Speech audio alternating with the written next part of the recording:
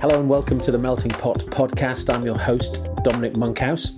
Today I'm talking to a softly spoken Irishman, Fionán who has spent 9 years working at Macquarie Telecom Group, now in sales. But early on in his time with Macquarie, he was responsible for transforming their offshore support operation and bringing it back to Sydney. This is the first part of sort of two-part masterclass. This one with Fionán today and the next one with Tony Panda, who runs the technical services operations inside their cloud hosting group. But these guys have got absolutely world-class net promoter scores. And on the back of the interview that I did with the CEO, David Tudhope, a few months ago, a number of people had asked me for some more detail. How did they do it? What were the practical steps? Why did they take the steps? What was the journey? What did they do? How can people learn?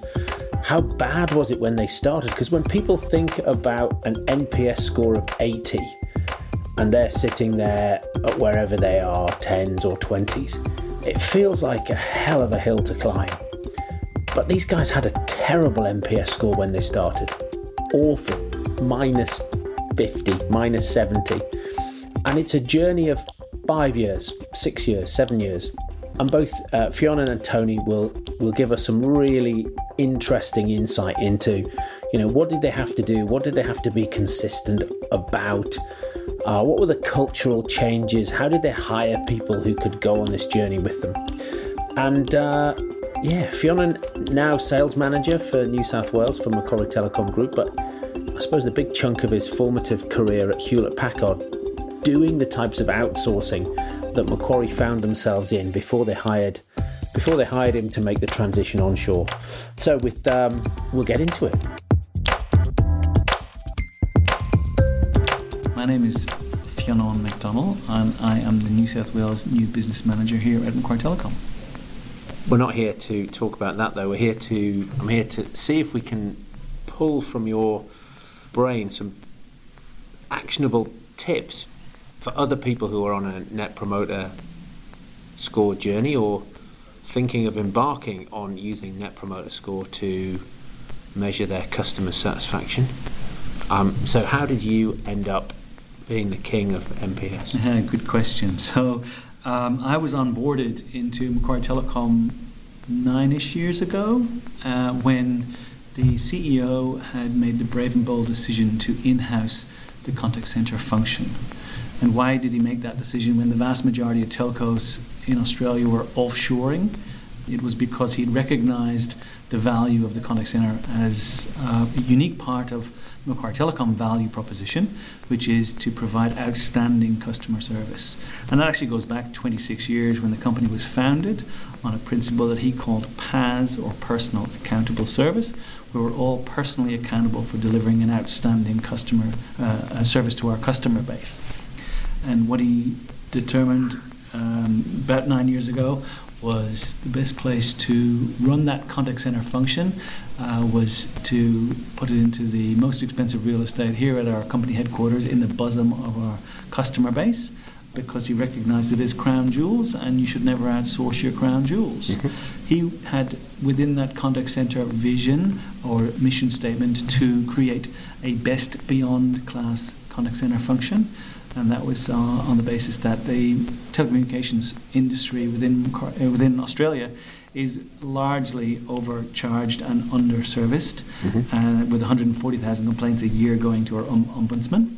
And he knew if he were to create a contact centre that harnessed the core value proposition of Macquarie Telecom, he would indeed create that best beyond class contact centre. So I was onboarded to create that Greenfield contact centre, a luxury opportunity because not often can you create from scratch your own Greenfield contact centre. And we decided to put a lot of the secret sauce that we'd gained from several R&D trips to the US around the Apple contact centre and other contact centres, that what was best in breed at the time. And a large part of it was around the people that you hire. A large part of it was around the systems that you use within your contact centre. A large part about it was the culture that you maintained within your contact centre. Yeah. And so we spent a lot of time on recruitment. We spent a lot of time identifying what we wanted and what we didn't want, and working with recruitment agencies to do that. There were 5 mandatories on every hire. Out of 5,000 applicants, we chose 22 contact center customer service professionals. So we were quite choosy. Yeah. And the 5 mandatories were that you could have never worked in a contact center before. If you were in that gene pool, we thought that you were tainted, or not suitable for our best beyond class contact center. And is that still true today? That's still true today. Okay. For the Macquarie hub. Right. Okay. Yes, absolutely, and largely true for the hosting management centre. Yeah. We also said at the time, and still true today, that you could never have worked in the telecommunications industry before, because we felt also that your behaviours and your attitudes towards the customers would have been morphed by those other organisations, and we didn't want that. That would lead to a mediocre contact centre experience, and we wanted best beyond class. So those 2 gene pools were wiped from where we could hire people. And what does that land on? It lands on hospitality. Right. It lands on tourism. It lands on media. Organizations or industries that foster gold class customer service, which was the 3rd mandatory criteria. Which was that every candidate needed to be able to describe gold class customer service in order to be a potential candidate. The last 2 criteria were that they needed to have tertiary education, which is basically a proven ability to learn, and lastly an affinity for IT, which meant that we could overlay on top what we called a upper singer persona, because it didn't come from our industry and it didn't come from a contact center. So we were hiring a gold class customer service individual from hospitality, and we needed to overlay upon that person our product, our technology, in order that they could be valuable within a telecommunications contact center function. So the 5th mandatory was the affinity for IT. So the guy or girl that's installed a multimedia system at home is a potential candidate. The guy or girl, when there's a new iPhone released and knows how all the changes or upgrades that have occurred on it, is a potential candidate. If you're not that person, you haven't got what we deem to be an affinity for IT, and you're not a candidate. So we spent a lot of time, actually up to 6 months, helping those recruitment companies understand the culture of the individual we wanted to hire. That wasn't about a position description or a JD, job description. It was about them understanding our culture and what we were trying to hire. And they still sent you 5,000 CVs. And they seeded through, they didn't send us them, they seeded through 5,000 CVs in order to send us their preferred candidates. Okay. Interestingly, the first 12 preferred candidates from both recruitment companies, which we ran scenario workshops with, we failed everybody, because no one had what we deemed to be the right level of gold class customer service. And it wasn't until the second round or second batch of interviews, the second 24, that we found 3 candidates that were worthy of our contact center function. Is that because they hadn't understood, or they didn't think you were serious, or they thought you'd compromise, or? I think actually the last one, they thought we'd compromise. Yeah. And they thought that they had exhausted the pool for what they thought we were looking for. And it wasn't until we said, no, the bar's higher, that they realised, we weren't creating just another contact centre. We were creating something special. Okay. And they went out to hospitality, they went out to those industries, or those verticals, where gold class customer service is at the core of everybody in those sectors, and then we were able to find our gems or our diamonds in the rough. Fab. So what was the size of your first team then? 11, and then the second that was in between February and April 2010. We hired and trained our first 11. You asked them those questions, but did you do any other tests or? Yeah, the screening process was quite rigorous. So they had the resume, they had a voice conversation or interview with the recruitment company. If they passed those and the recruitment company thought that they were a potential candidate, then we had these work group scenario days, where we got them in and saw how they operated within a team. Your airplane crash, what 15 items do you make sure you take with those kind of centers that we ran actually, and that was quite exciting to see how people managed those kind of scenarios. And what we were looking for was, a high degree of teamwork, some leadership, but mainly it was having this gold class customer service, an ability to sense unrequested requirements. Very easy to understand requested requirements, very difficult to sense unrequested requirements.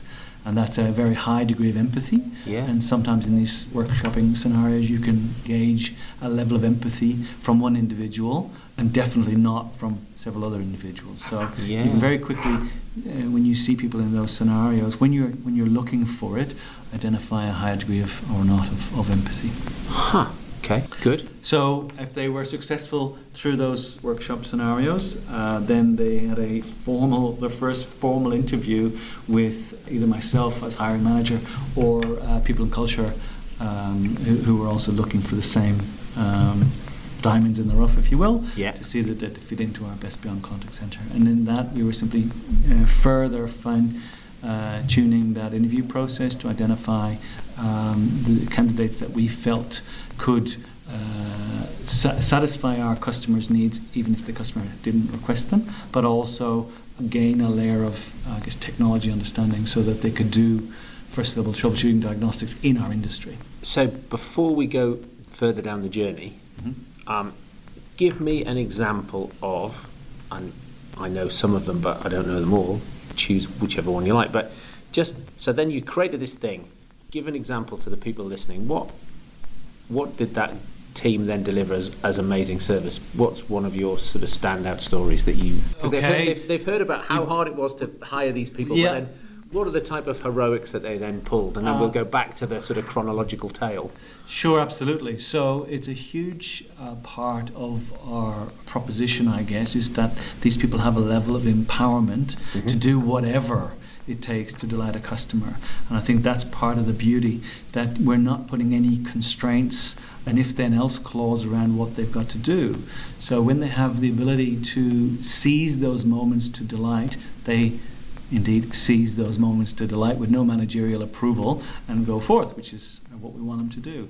An example, and I think we mentioned this the last time, is where the CEO of one of our customers phones into the contact center and requests that we give him, or in fact his spouse, some assistance with regards to international global roaming on her telephone, her mobile phone. And we said absolutely. However, our operator efficiency screen, which would normally have found her number within our system automatically, couldn't locate the number. So we had to ask, what's the mobile number? And the number was provided, and we found that the service wasn't with Macquarie Telecom. And ordinarily, if you were to call a contact center function for a service that wasn't with that contact center function, it'd probably tell you to talk to your service provider. Well, we have hired a group of staff who feel empowered to delight in everything that they do. They knew that this CEO, quite an important role within a customer, that his spouse was in a pickle, and whether or not we could help. So the question was asked, what time are you boarding? And it was in 3 hours' time, and we asked for the gate. And then when we understood we could help, the individual said, sit tight, we'll try and find a solution. And they produced a mobile phone from the drawer. They inserted a Macquarie Telecom SIM into it. They activated global roaming on that SIM. They jumped into a taxi, drove out to the airport and to the gate, and handed over that mobile phone and said, enjoy your holidays. And did they take some risk in that? Absolutely, they took risk in that. Could that phone have been used to have excess data usage without ever a contract being signed on it? Probably. But thankfully, the phone was returned after the holiday, and it was all intact, and all services were used appropriately. So the beauty about that story is that no manager's approval was sought in order for the customer service professional to do all that he did to provide a solution to a problem without thinking about risk, consequence, just thinking about, can I help this customer? Yes, I can. Let's help this customer. Yeah, or even profitability. Or even profitability. No, absolutely. Yeah. It takes care of itself later. Yeah, indeed. So taking you back to the chronological story. Yes. So you've got your 11 people.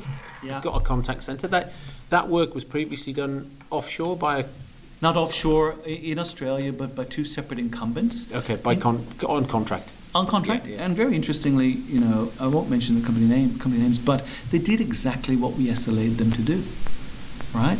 We SLA'd them on what most contact centres are SLA'd, service level agreements in the contract, to answer 80% of calls within 20 seconds, the 80-20 GOS rule. We SLA'd them on abandonment rates, where they could only have a maximum of 5% of calls abandoned. We SLA'd them on average handling time. so that we felt, ensure that they delivered a great service to us. What we didn't understand when we set those contracts up was, in order to create a best beyond class contact center function, all those metrics mean nothing to individuals who are trying to delight the customer in everything that they do. Those metrics are interesting for a contact center manager, but not for the customer service professional that's trying to delight the customer in the interaction that they're having.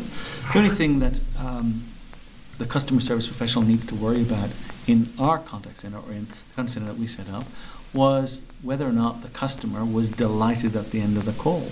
So we only gave them one metric, and at the time that we launched it was CSAT, customer satisfaction survey, a 1 to 5 scale, where 1 was poor and 5 was great.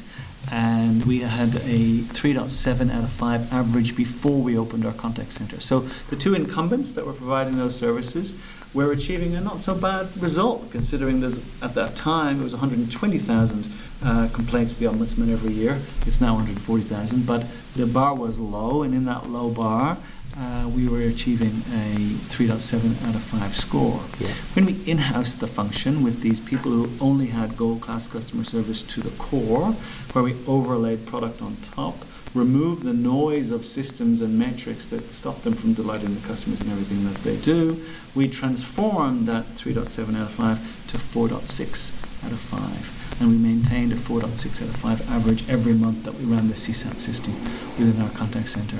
And it was purely because we'd hired the right people, and we gave those right people the right metrics, which is around customer satisfaction, CSAT, ahead of operational efficiency. Yeah. It's an interesting dilemma for most people who come from an operations or a contact center manager background around prioritizing customer centricity over operating efficiency. Well, that's because they're looking at it from the point of view of the contact center being a cost and not being a value center. Yeah. Absolutely right. And in fact, all the terminology at the time that we'd had was that we called our contact center the back end, as opposed to the front end, where people got this thing called PAS and CSAT, whereas at the back end, which is what we called it then, could always improve in that space.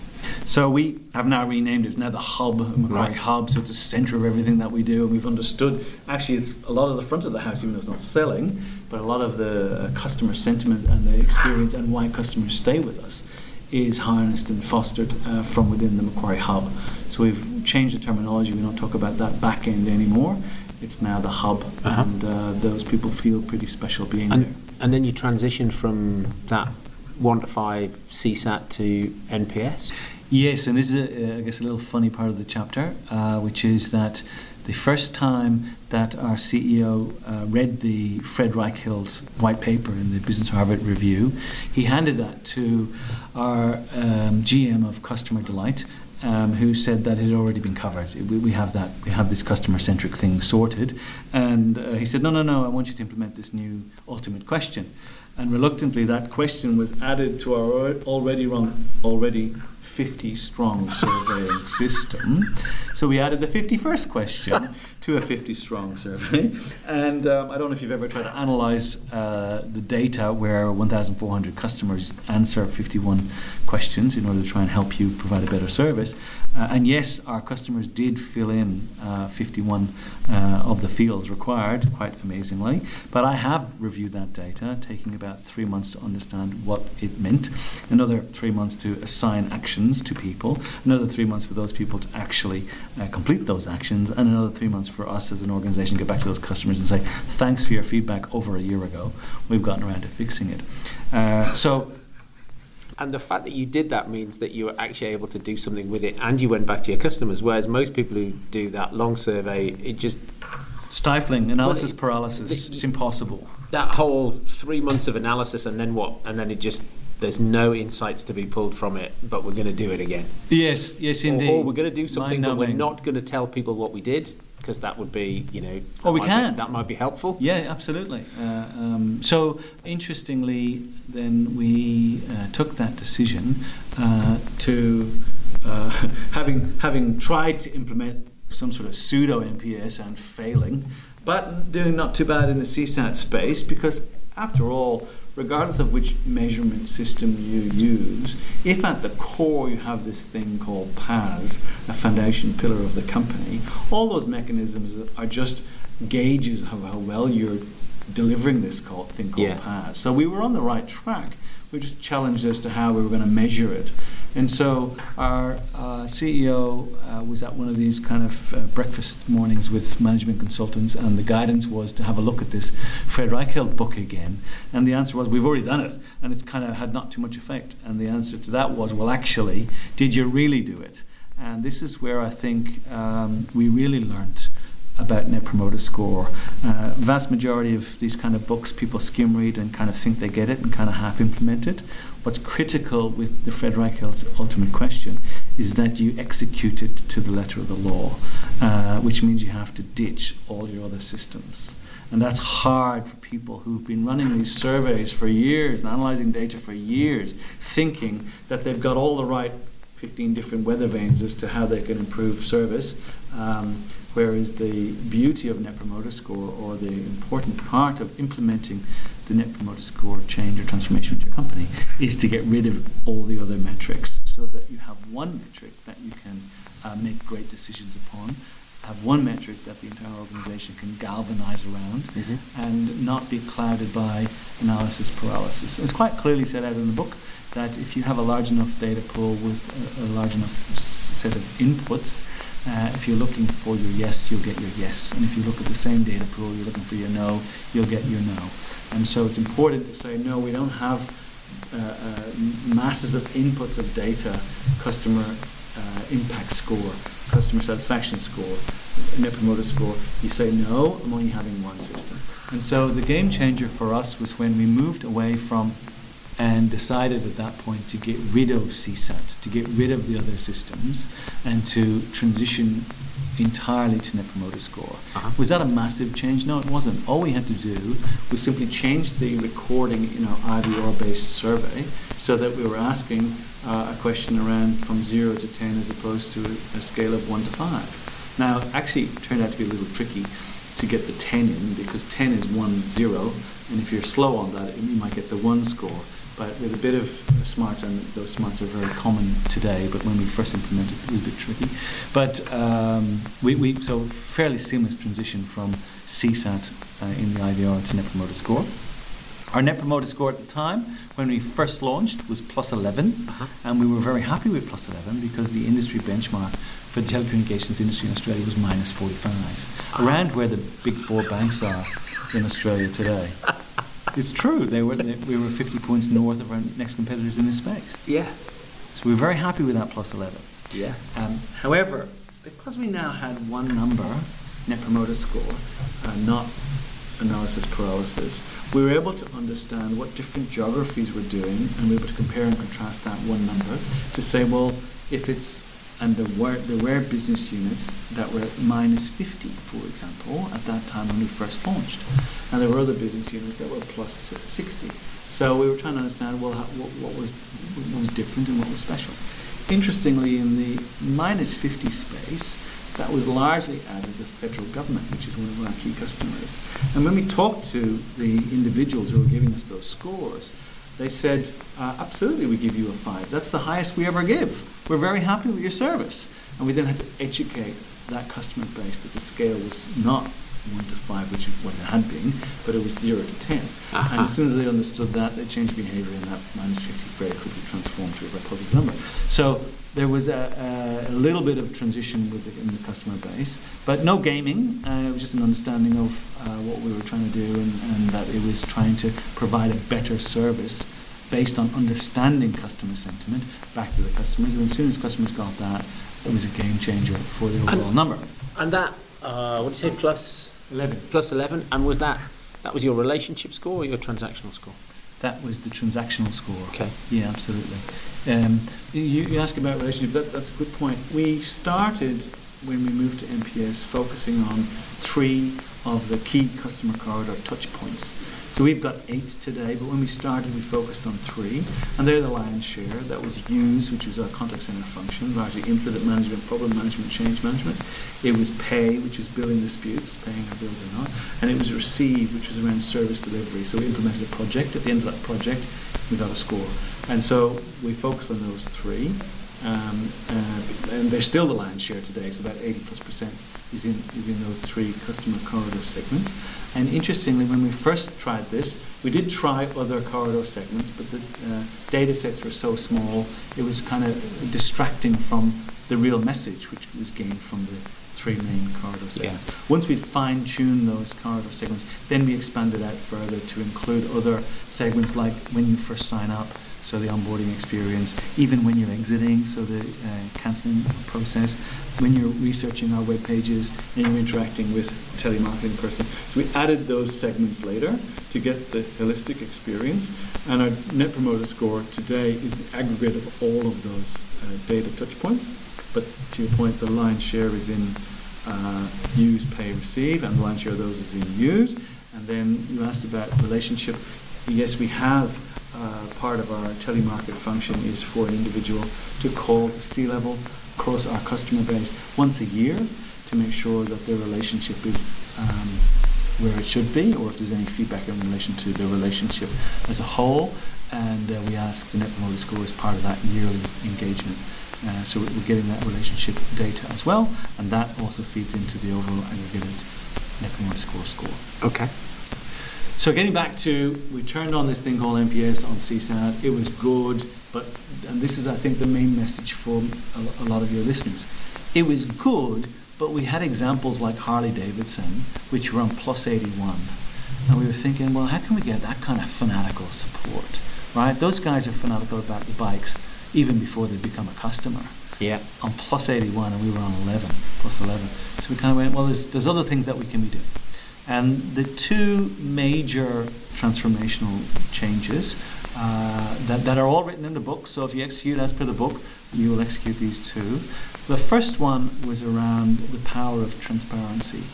And this is where we are sharing the data, aggregated score of Net Promoter Score data, up on plasma screens in our contact center, in all of our offices around the country, a real-time score since midnight last night.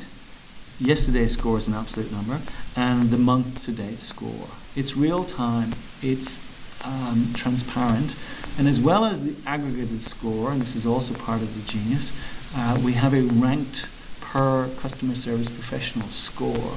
And if the customer service professional month-to-date score is lower than the company target, their name is red on that ranked plasma screen. Mm-hmm. And so, interestingly, that didn't create some of the potential behaviors, or more importantly, it wasn't the average of an average that we forget about, or our supervisor or our manager might talk to us about in our quarterly or monthly or yearly reviews.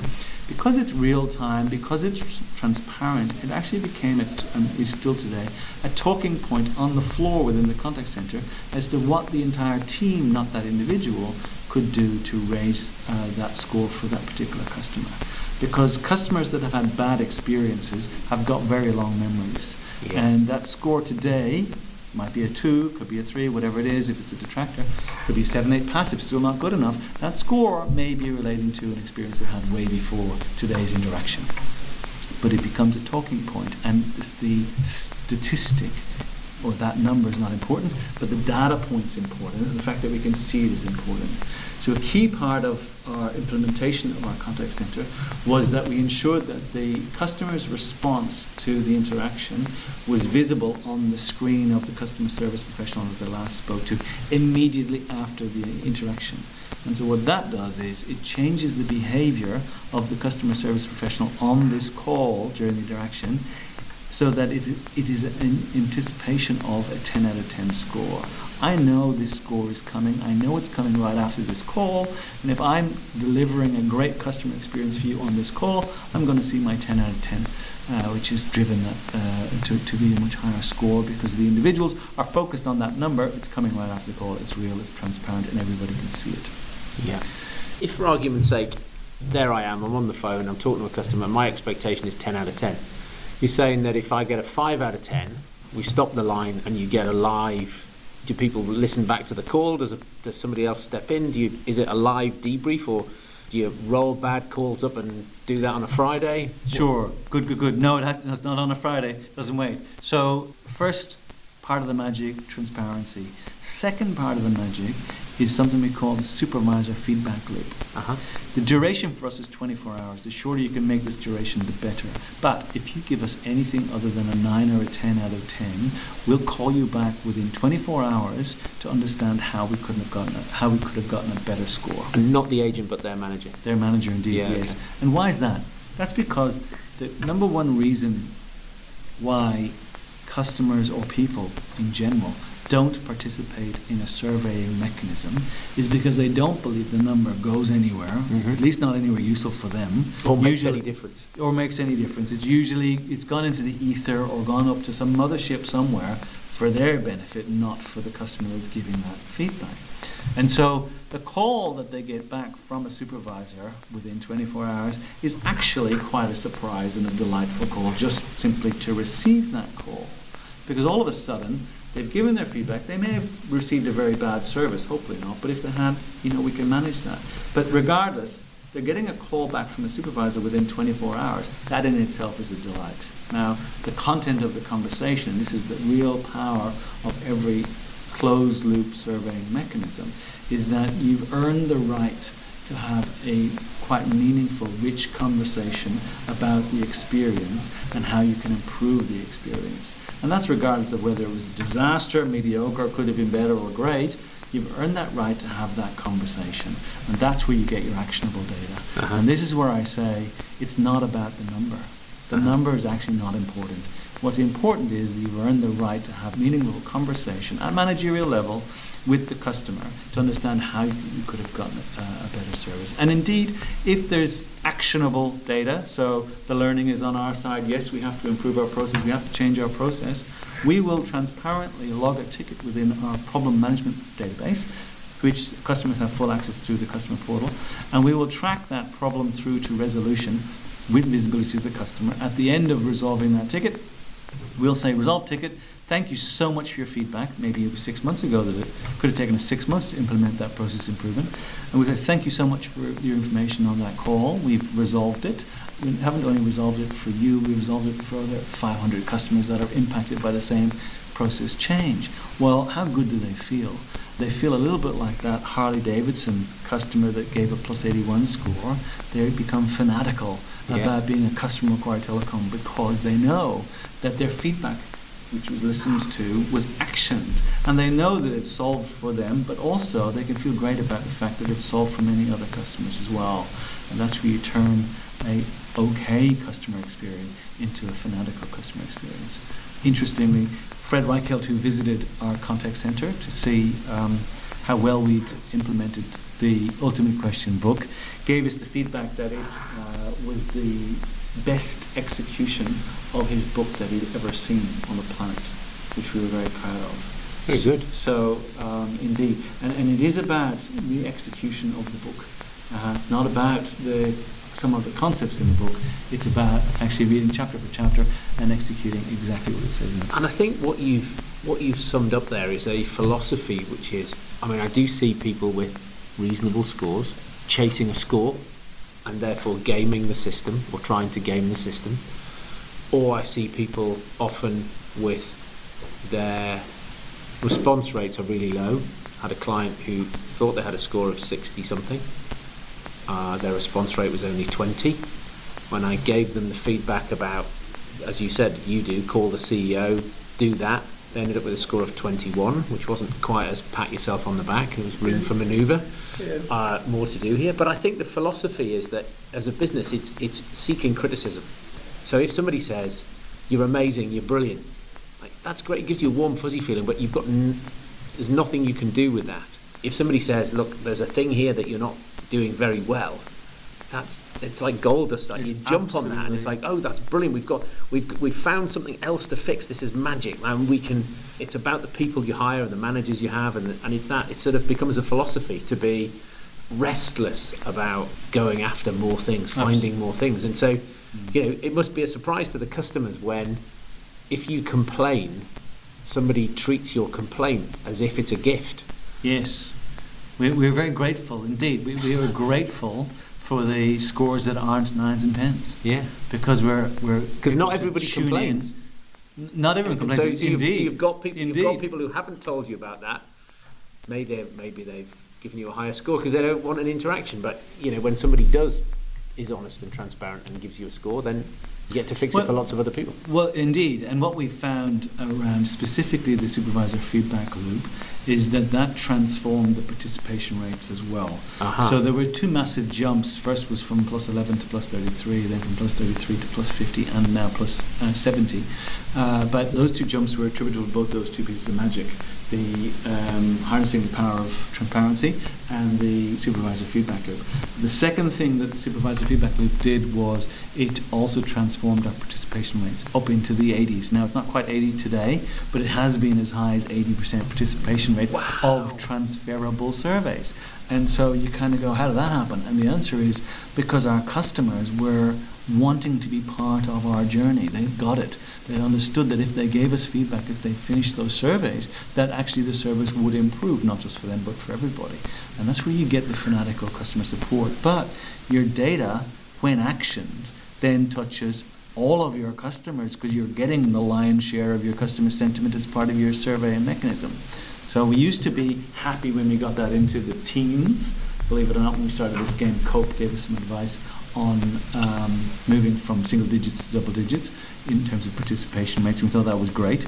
But when we understood this supervisor feedback loop, we saw that number go from teens up as high as plus 80.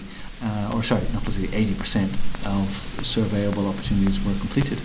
And yeah, that really does give you much bigger levers of understanding of your true customer sentiment that you can then action. And because it's transparent, it's not a statistic that we're getting lost in, it's galvanizable across the exec team. And so you're putting the customer in the room as soon as you're sharing Net Promoter Score data.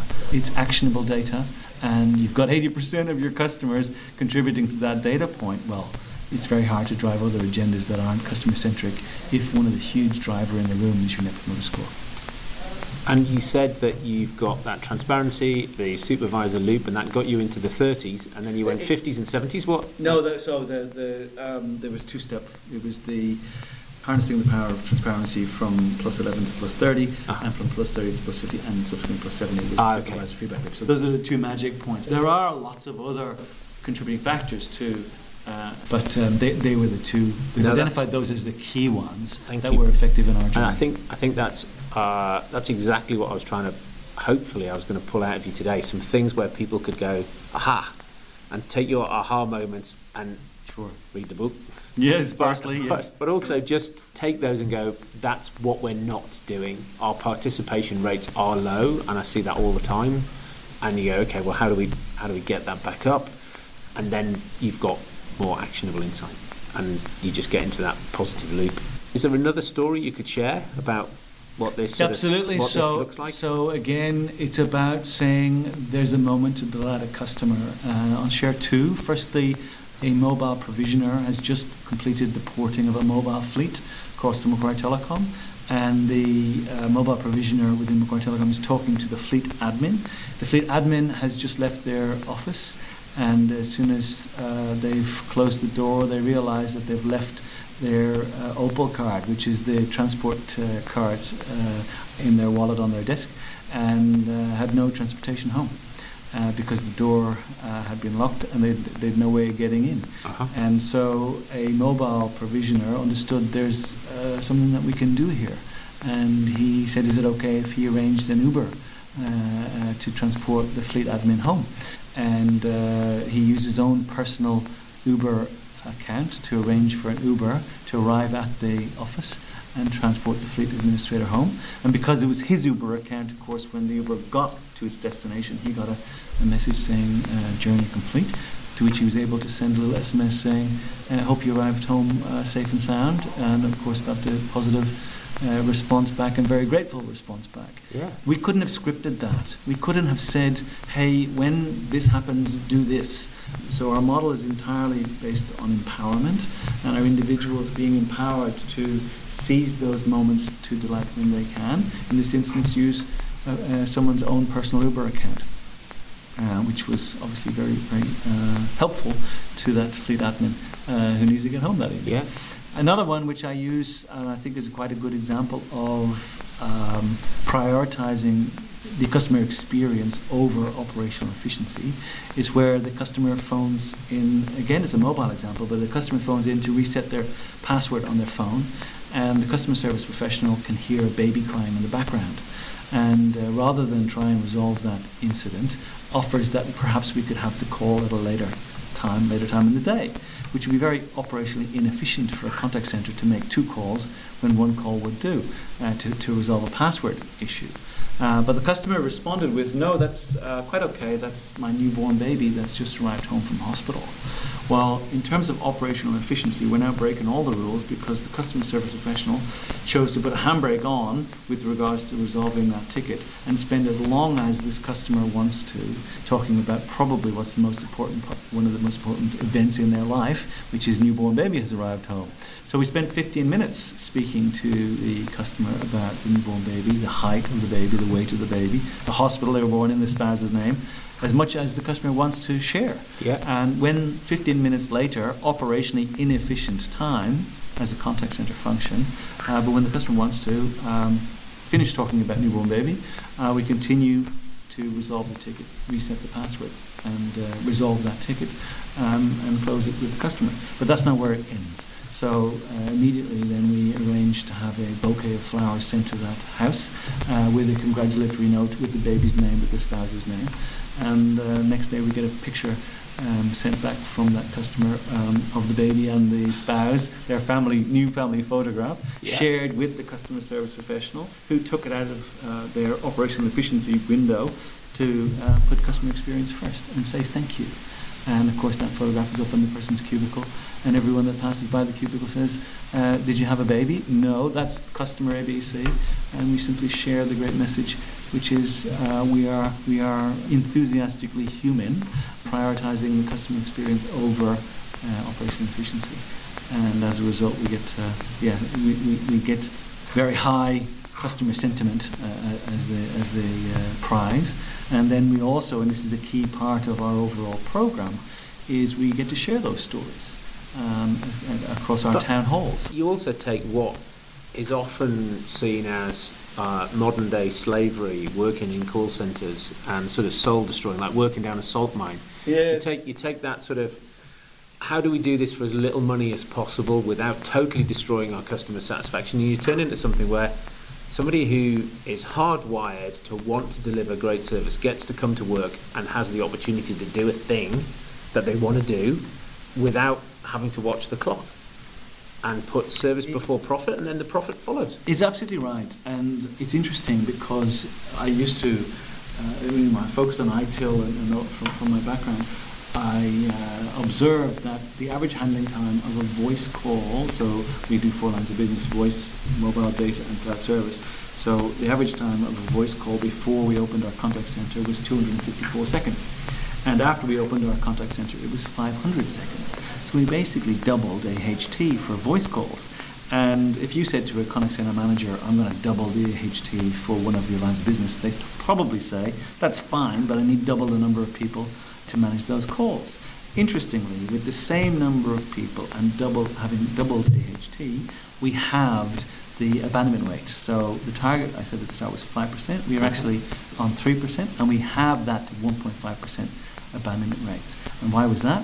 It was because our customers knew when they got through to our contact center, they were going to have a very rich human experience, and they were willing to wait for that experience, which they weren't willing to do with a standard contact center. So I've got one last question for you. Sure. Do you have a recorded message that says, your call is important to us, please wait? Almost. Not quite. Because that's obviously an oxymoron. So every contact center is built for an average number of calls to come in, and guess what? We don't have the money, nor any contact center have the money for the double or triple the call volume. That'd be crazy. We have to charge for that. So we have a contact center is based on the Erlang data that we have to work with in terms of number of bums and seats that we need to have at any one time. There are occasions, we call them a mass service disruption, where there are an influx of a large number of calls, and therefore the number of agents we have can't manage that influx. When that happens, there is a recording that kicks in at 2 minutes, and it guides the customer to either our portal to log the ticket with our portal, or leave a voicemail that we will respond to, or wait and make a call is important. But we're giving customer choice. We're empowering the customer at that point to say, you can actually do this online yourself. Yeah. You can leave a voicemail. We come back to you. Or yes, please hold. Because the contact center can't be designed, and it would be wrong to design a contact center to manage max overflow situations. No, I just remember talking to the guys at First Direct Telephone Bank in the UK with similar high levels of Net Promoter Score, and they sort of said, mostly you ring a contact centre, and it doesn't matter whether you ring them 3 o'clock in the morning or 3 o'clock in the afternoon. We are experiencing high volumes of calls today, and he said, look, they have taken a deliberate decision to not have enough people to answer your call, and they take a deliberate decision to have enough people to answer the call quickly enough, and it's just, you have a choice.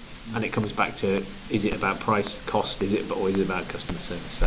Yes. Well, I happen to be the guy who did that Erlang analysis 9 years ago when we created our contact center, and we realized there was a hard shoulder period and there was a core business hours period, and we staffed accordingly. Yeah. And as I say, we managed, and again, it's not for the customer service professional to care about, but we managed the 80-20 GOS rule, which was largely palatable across our customer base. Okay. Thank you very much indeed for your time today. That's been fantastic. Lots of good stories.